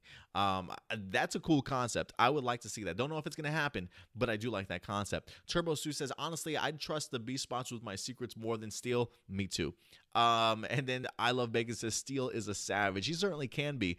He certainly can be. Isn't he the one that threw Nate into the basketball hoop? I thought that was pretty funny. Like, Nate's like, yeah, and he like just sits into the hoop. Like, come on, like that's pretty funny. Tony Robinson says, Adam, did people freak out when Robo Knight and Redbot was out in public? I don't remember. Well, Redbot, I don't think they let him out in public. Oh, did they let him out in public? Yeah, maybe. Well, I think they only let him out in public when he created his book, if I'm not mistaken. I don't think other than that they really let Redbot out in public too much. No, he was out in like the parks and stuff every once in a while. No, I don't remember them freaking out. You might be right, Tony Robinson. I don't remember them freaking out about Redbot and Robo Knight. I guess maybe people were just used to robots walking around. I don't know. Lupin Green says, I like that Ravi hugged Smash because because he didn't want to do it way back in the second episode, but now he's friends with Smash. Oh, his friendship with Smash is stronger, so he was able to do it. Yeah, I think it's also just, and you're absolutely right, Lupin. I was a really big fan of Ravi hugging Smash, and really Smash's his reaction to it, like, oh, Ravi, you've never hugged me before. I was just like that. You can tell that was even sentimental to Smash, right? Like clearly there are emotions that Smash certainly experiences as a B-Spot. So yeah, that was really just a pulling at the heartstrings sort of moment for me. But yeah, you do bring a good point. Going back to season 2 or episode, the second episode of him not wanting to hug Smash back then. But again, you do show just based off of this episode alone how strong their friendship definitely has come for sure. Mike Knight Hero says, Adam, do you think the past Rangers will have a problem with Grid Battle Force using the Morphing Grid to make Morph X and give it out to the world too? No, I don't think that they would. I think that they are, if anything,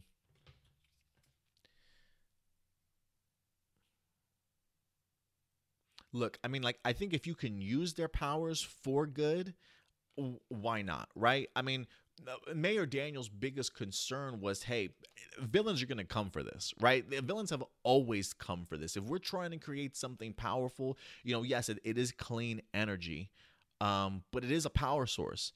So Mayor Daniels even understands the danger that comes with creating something like Morph X. So I think the Rangers would certainly be, I don't want to say hesitant, they would understand the dangers that come from it, but I think that they would also be open to the idea of, hey, if it's clean energy if it's what powers us helps make a living for everybody else a little bit easier, and you're not creating harm to the environment, if it's clean energy, why not, right? Like if it's helping take the human race to sort of that next level, then then okay. I think they would be okay with it, but I think they would just definitely be very wary about the hands that it wind up getting into, right? Because those powers, while Morph X is using the morphing grid and using those using Morph X for good, any organization, right? Grid Battle Force could just have a commander come in who's a complete dick and want to start using this for weapons of mass destruction. You know what I mean? Like, it just really depends on who's in control of the Morph X. So that would be definitely to be a storyline that I think they can get really deep into if they certainly wanted to, right? Like, is this fundamentally the right thing that we should be doing? Should we even be tapping into the morphing grid and using these abilities for people when we know that there are people out there that would love to use the same technology, but for all the wrong reasons? So I think the Power Rangers wouldn't have a problem with it, but I can see maybe a couple of them. I can honestly see it being debatable. I honestly would love to see that conversation happen. But that's a great question, Mike Knight. Thank you very much for that.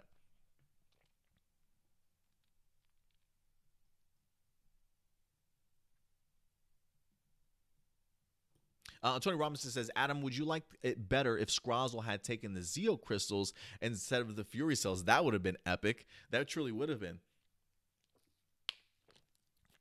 The Fury cells just kind of gotten thrown in there. I mean, God, even Blaze didn't know what they were. Blaze was like, hey, guys, look at this cool stuff I got. I don't know what they are, but they're full of crazy energy, bro. Let's just use them. Like, we got no explanation as to the Fury cells besides the fact that their energy gives off violent tendencies and changes people, but we don't know where they came from. Whereas if you had used the Zeo Crystal, man, at least we know the history behind Zeo Crystals, and you would have made a nice little connection there. So, yeah, I personally would have liked it, but hey, the Fury Cells did give us the Red Fury mode. Whether or not we see that back again or not, who certainly knows. So the Fury Cells have played a significant role, but Zeo Crystals would have been cool too.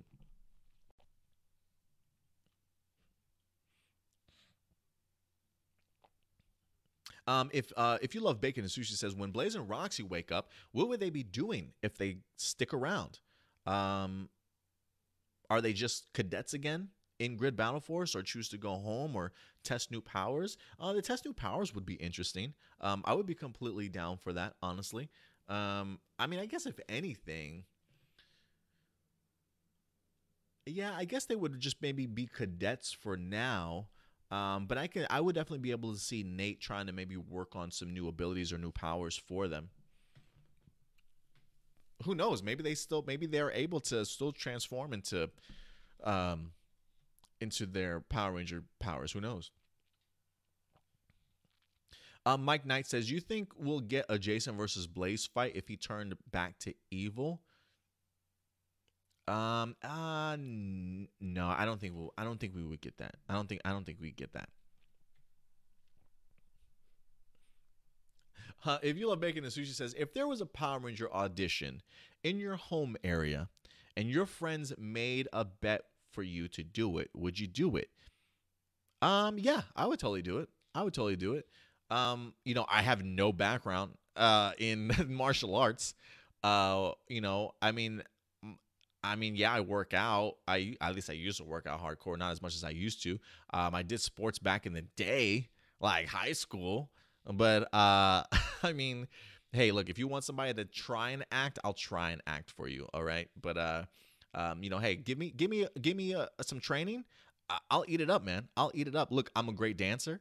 Don't ask me to do hip hop keto though. I'm a great dancer though. I feel like I could pick up on choreography pretty well in general. So fight choreography, that's nothing.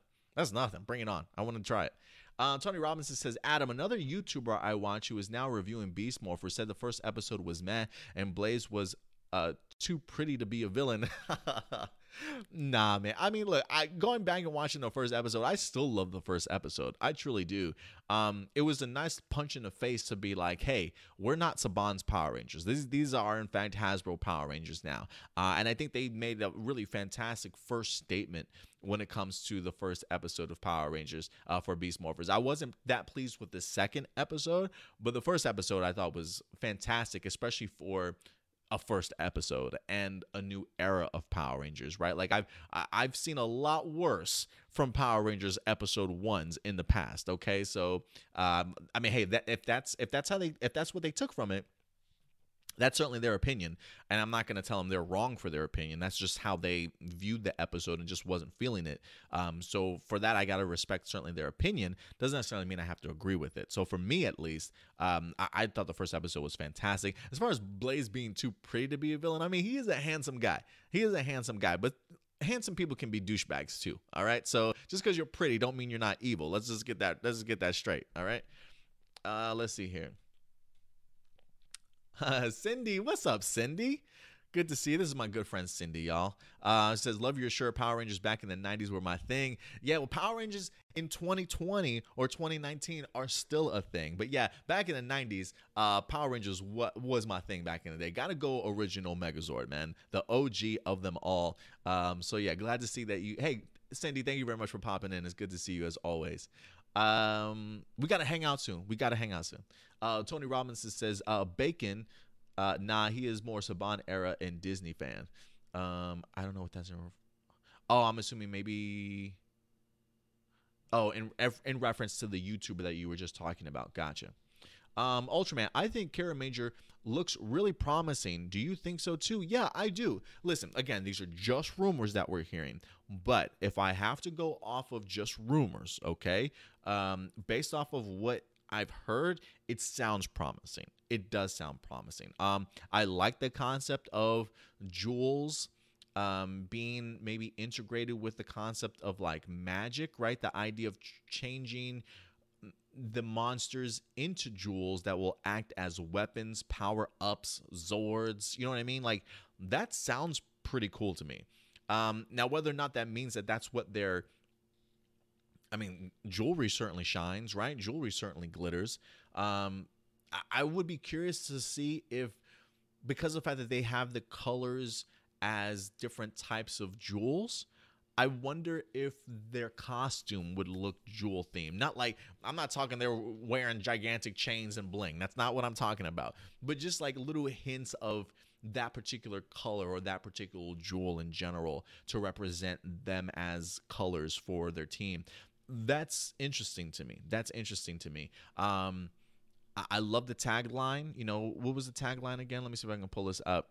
A shining light in a world of shadows. That sounds really intriguing to me. I think that's a great tagline, honestly. Sounds what's the word I'm looking for? Sounds like the world's in a dire situation. And there's hope, right? Like this team brings hope to this particular world of shadows. I like it. It sounds promising, but again, I'm not gonna get my hopes up until I start seeing a little bit more in how these rumors turn out or just fall by the wayside. So again, just take these as a grain of salt. Gabriel says, what say you, Adam? A friend and I have been debating over whether Lost Galaxy is the best season or Time Force is the best season. I say Lost Galaxy. He says Time Force. What do you think? I go Time Force. I'm a Time Force sucker, man. Gabriel, I'm not taking anything away from you, man. If you love Lost Galaxy like that, continue your Lost Galaxy pride, my friend, for sure. It was just a season it was a struggle for me to get into. I love the death of a Ranger, though. I thought it was bold. I thought it was big. I love the way that they bring Corone into the season, introducing her from in space, making her an official Ranger. I do love aspects of Lost Galaxy. I truly do. But there are aspects about the show that just did not just didn't stand up with me. It just wasn't like for me. One of my biggest downfalls for the season, and it's something that is the most ridiculous thing that I've ever seen in Power Rangers, and there might be some more ridiculous things in Power Rangers that I've yet to see. But the one thing that I remember seeing from Lost Galaxy was uh, a Power Ranger riding a horse, and they gave the horse a power up. Like the horse was looking like Battle Cat from freaking He-Man. Okay, it was this white horse that Leo I think was riding, and he wind up having this power up, and all of a sudden, I don't know if it was a unicorn, maybe that it wasn't. I'm pretty sure it was a horse, but the horse all of a sudden had like a faceplate, had a saddle, like he went full Battle Cat mode with this horse. Pretty ridiculous thing to see, honestly, in Power Rangers. But it's little things like that happen every once in a while in Lost Galaxy that I wasn't the biggest fan of. The finale, the battle was epic. Love the battleizer from Lost Galaxy, I do. But Time Force, man, Time Force. There's something about the relationship between Wes and Jen that I just absolutely loved. The fact of seeing Jen Aaron, who was just a fantastic actor. The fact that she was truly, in my eyes, the leader of that team, I thought was breathtaking. The idea of starting the season off in the future and then being thrown back sort of into the past, seeing different versions of sort of like the Wes character or like Wes's sort of relative sort of thing, seeing just the character. I was a huge fan of Time Force. I truly was. The only thing that I was upset about when it comes to Time Force was the fact that we didn't get to see Jen and Wes kiss. If I'm not mistaken, I was really bummed about that, honestly, because I was like, all season long we've been building up to this moment, and it just fell by the wayside. So I'll say Time Force. I'm sorry, Gabriel. I'll have to go with your friend. But again, these are just our own opinions, right? I mean, I'm not taking anything away from Lost Galaxy for you. The season for me just hit me a different way. But honestly, look, the 3 seasons, well, 4 seasons, I should say, the 4 seasons. The 4 seasons that I hear people constantly talk about as like some of their favorites, and these are just some of the things that I've heard, but I feel like I've heard a lot of these names when people talk about their favorite seasons of Power Rangers. I've always heard In Space, Time Force, Lost Galaxy, and RPM. I feel like those are like the again, I'm sure people have their favorites, whether or not they're there for, but I feel like there is an overabundance of people that love those top 4 for Power Rangers. So I certainly don't blame you guys for loving those particular seasons at all whatsoever. Ultraman says Yamato. Yes, Yamato, going back to besides Captain Marvelous, was my other Super Sentai favorite Red Ranger. Yamato, definitely a character I definitely want to learn a lot more about. I probably, the Super Sentai crossover did make me want to go back and finish up on Zoologer, because I think I stopped like episode 20. I think Zuo the world had already introduced himself, a little bit of storyline in regards to him also, so I do want to go back and finish that off.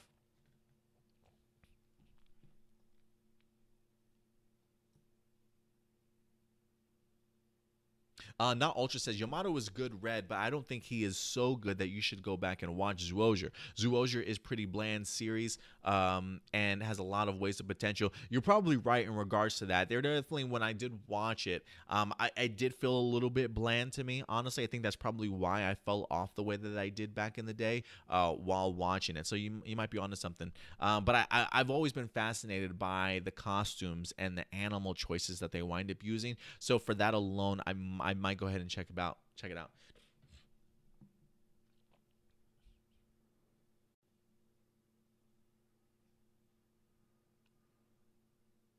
Oh, not Ultra says, yeah, Schwartz kind of had a relationship with Glitter at the end of Tokuger before he died. Yeah, he certainly did, and I think that was also a concept that it was always heightened for me in regards to that series.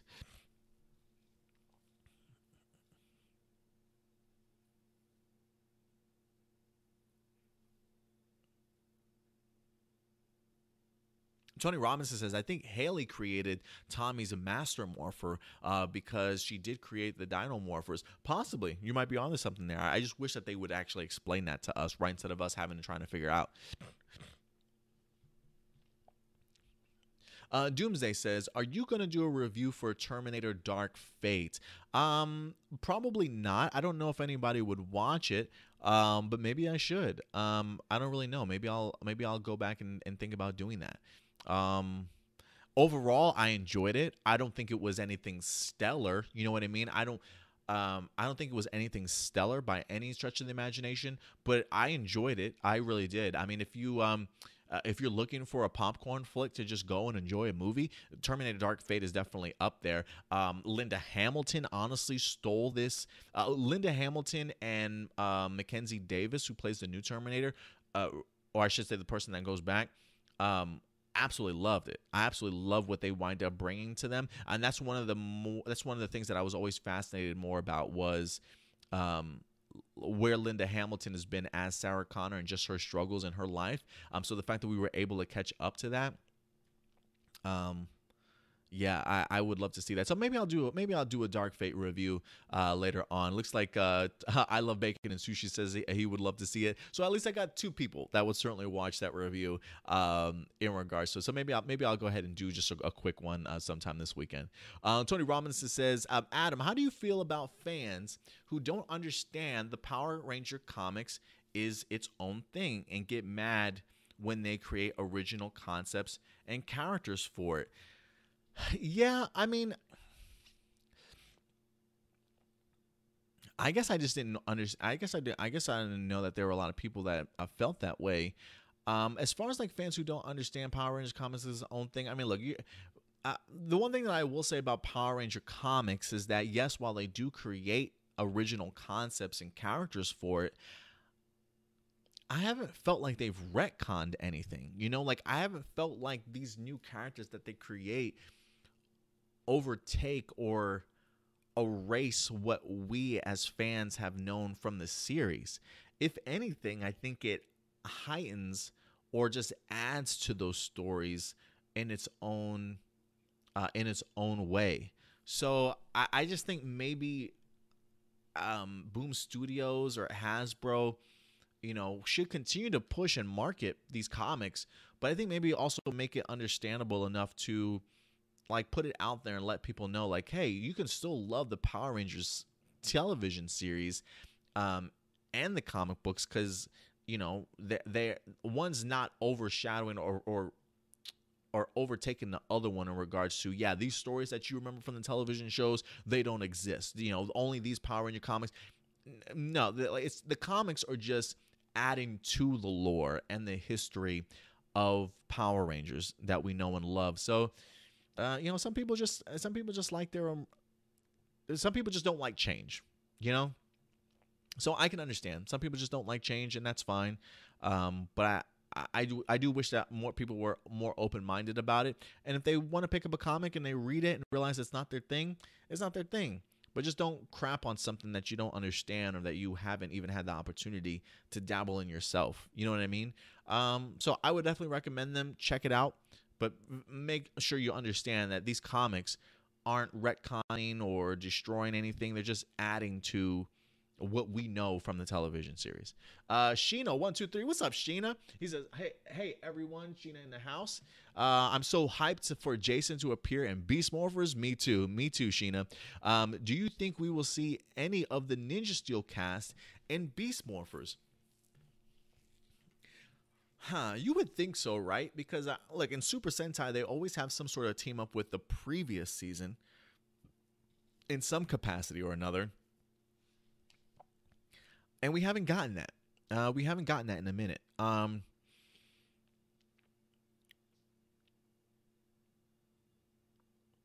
don't think that we will.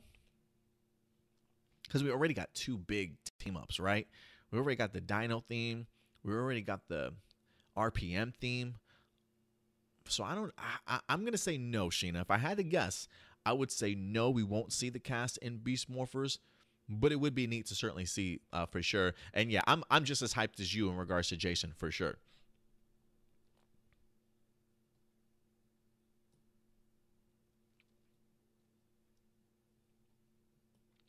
Yeah, Mr. Porter says, so I Googled topaz, and the most common color they seem to come up with is light blue. Yeah, I looked that up also yesterday, but they also come in yellow, so I hope it's yellow and not two blues. Yeah, I'm in the same situation with you, Mr. Porter. That's why when we were going through the jewelry, and I was like, yeah, topaz seems to be coming in a lot of different colors, but I'm in agreement with, like, I have been seeing a lot of blue. I wouldn't like two blues, right? Like if the sapphire was like a dark blue, but the topaz was a light blue, I mean, it certainly would be different, right? But I would rather take the yellow. If I'm going to get a topaz, I would rather take the yellow.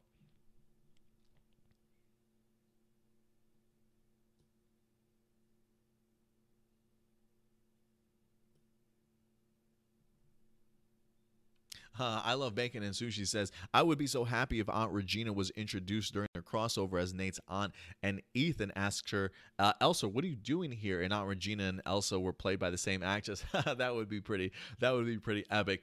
Going back to Beast Morphers though, real quick, I love the fact that they are continuing this storyline between Ravi and his artwork, and the fact that his mom doesn't necessarily agree with the concept and idea of artwork, right? They have kind of painted his mom to be like this I don't want to say this evil person that doesn't understand Ravi, right?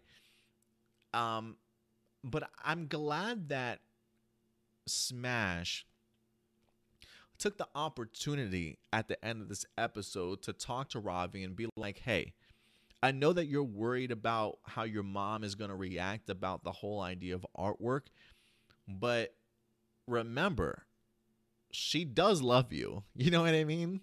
Like, she does love you, Ravi. She is your mom.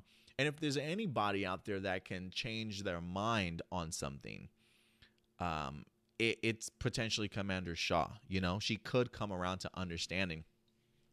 So I love the fact that they made it a point for Smash to tell Ravi that, right? Like, yeah, right now Commander Shaw's looking like the evil person because she's not going to accept her son for this artwork and is always, you know, playing down his talent and things like that.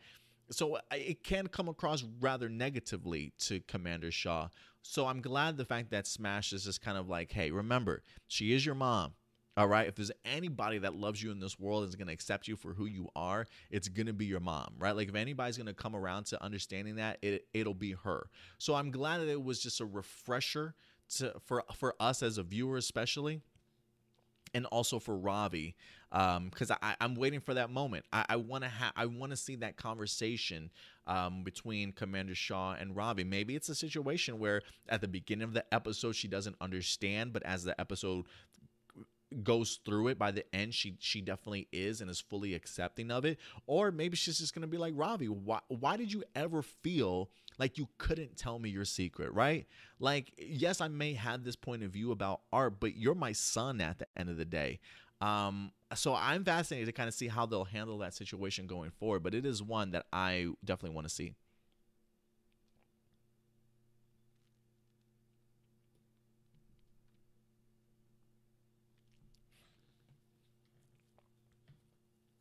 Turbo Stu says, personally, if I worked for Hasbro, I'd give the upcoming crossover the budget of a Netflix show, so we could get the whole MMPR cast, Dino Charge cast, and RPM cast. Then I definitely get fired. Yeah, yeah, Turbo. So you might have one day on the job, and then be like, yeah, no, this we've burned through our budget already for this show, let alone just in this episode. Yeah, so you may not have a job after that, Turbo Stu.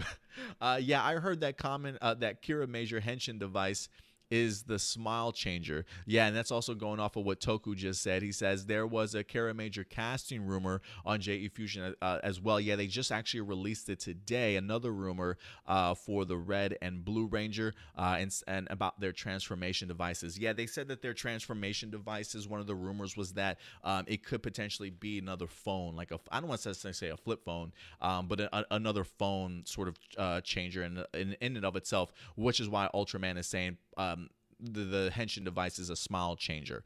So yeah, so those are two other rumors that are definitely been brought to my attention as well. Tony Robinson says, Adam, do you think Hasbro could adapt Hyperforce to show fans that they can come up with an original All-American season? I would hope so. That would be incredible. I don't know if you would, if you were to do that though. I feel like there would be an uproar for people to be like, hey, you should bring the cast back from RPM to be Rangers. Whether or not that's something that they do or not will be completely different. So I don't know if they do adapt Hyperforce, do you bring back the cast from Hyper RPG? Some are actors, some aren't actors. Or do you just make a whole original new cast? That definitely would be an interesting question.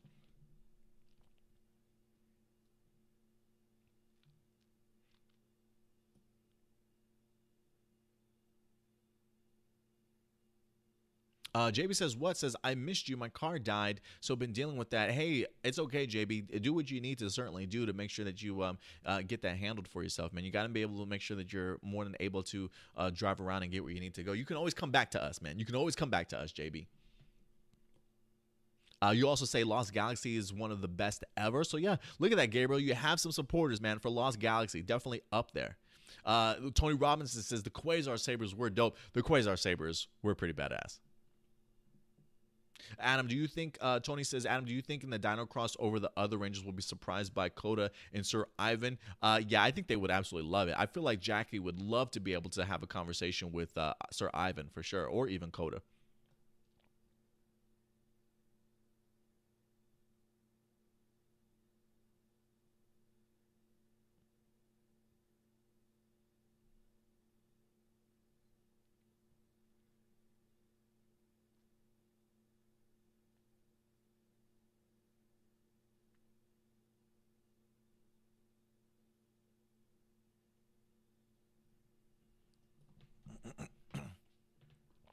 Tony Robinson says, Adam, how do you feel if we find out Trent and Kira is married and he is well-known artist and she's famous singer-songwriter? I would love that. I think that would be awesome. I would love to see how that turned out. I'm always fascinated to kind of see what our Rangers have been up to since then. We've got a couple more. We're probably going to end off on a couple of these last comments, guys. Doomsday says, I feel like the words that Nate and Zoe said to each other when they confessed their feelings for each other, I felt like those words were sort of like a reference to the original audition script. Possibly. I mean, look, some of the dialogue is not always the best per se. But I like the way that they at least handled that particular situation that they were in. But yeah, I could definitely see when you say it felt like those words were sorted like a reference to the original audition script. Yeah, you might be onto something. They seem like they have great chemistry. So I wouldn't be surprised if there were some like screen tests done beside one another sort of thing. So maybe that is something that they used in their original audition script. Oh, Ultraman says Power Rangers is going to be on the Netflix show, The Toys That Made Us. That's fantastic. I watched that for He-Man toys, and Star Wars toys is what I remember watching that from.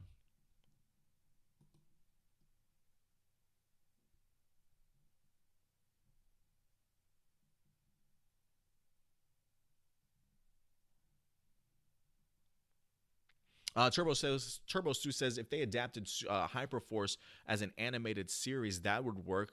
They'd even be able to bring back the cast. Yeah, I would be completely down for that for sure.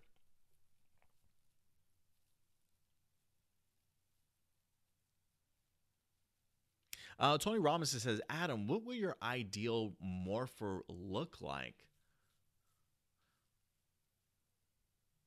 Probably a Pokeball.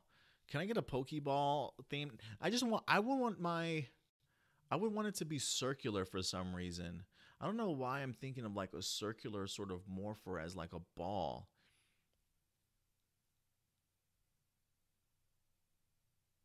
Or maybe even a ring. Like, no, you know what? Give me a ring. I want to be as cool as the freaking Flash with his suit inside of his ring. That's what I want. That's what I want. I want my ideal morpher to be a ring, honestly. Yeah, give me that. And Zephyr wind up joining us very last minute. Zephyr winds up saying, I would love an animated PR series. Just imagine. Yeah, I think the a possibility certainly would be endless in regards to just some of the storylines that you could certainly tackle. I really do want an animated series for sure, Zephyr, so I'm in agreement with you. Drew's in the house. What's up, Drew? Thank you very much for popping in. Drew says, I still think Steel should have been voiced by Robo Knight's voice actor, and that Vargirl should have been voiced by Mark Mitchinson instead. I don't know, Drew. I mean, hey, we all have our preferences. We all have our preferences, but I love Steele's voice. I don't know what it is about it. The overly flamboyant sort of tone that he had. I don't know what it is. He just seems like he's just such a showman, and I really, really enjoy it. So, I mean, hey, we have each of us certainly have our own preferences, Drew. I do like some of the suggestions that you're definitely making, especially in regards to Vargirl for sure. But I do like Steele's voice. I really do. Toku says the 70 Sentai Denji men got a ring morpher. Yeah, give me a ring morpher. I want a ring morpher back. Just because I've always loved the concept of the Flash and his ring opening up and his suit sort of coming out. So if I can come up with like some really fantastic pose or some shit like that, then I would be, then my ring opens up and blind. Yeah, give me that. Give me a ring, man. Give me a ring. But all right, guys. I think that's going to certainly wrap it up for us here at A+ Morphinominal for you guys this weekend. Hey, guys, as always, thank you so much for joining us each and every weekend. Just to give you guys a heads up, Real Soldier will, in fact, be back this week. So we should be getting ourselves a review for you guys, so certainly stay tuned for that. Probably like on Monday or so, whatever the case may be. But as always, we will in fact be back next Saturday live for you guys at 12 o'clock Central Time. So certainly join us again so we can discuss the next episode of Beast Morphers and any Super Sentai and Power Ranger news that's certainly floating out there, guys. So again, if you haven't subscribed to us yet, what are you waiting for? What are you waiting for? It is the more phenomenal thing to do. So do yourself a favor, subscribe to us and click that bell notification also. So anytime we drop a brand new video, guys, you will certainly be notified. Also, if you want to, again, follow us on social media, you can follow us here at A+ Opinions, guys. Instagram, Twitter, Facebook. We talk about Power Rangers, Super Sentai, Marvel, DC, anything to whet your nerd and geek pop culture appetite, guys. We got it covered for you, so certainly join us. And as always, guys, most importantly, take care of yourselves. Take care of each other. And until next weekend, guys, may the power protect you. Real so cool. And I'll talk to you later. Bye.